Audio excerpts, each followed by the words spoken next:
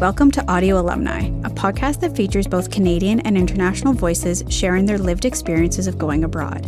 These conversations offer insight into the opportunities, the challenges, and the transformational impact that an international experience can bring. In this season, we are talking about working and traveling overseas. You'll hear personal stories from our guests about what inspired their travels, what obstacles they had to overcome, and ultimately, how their time abroad shaped their lives today. This podcast is brought to you by the Canadian Bureau for International Education, or CBIE, in partnership with International Experience Canada.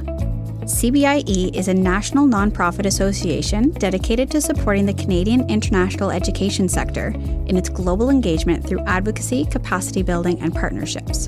International Experience Canada, or IEC, gives Canadian citizens aged 18 to 35 the opportunity to work and travel abroad.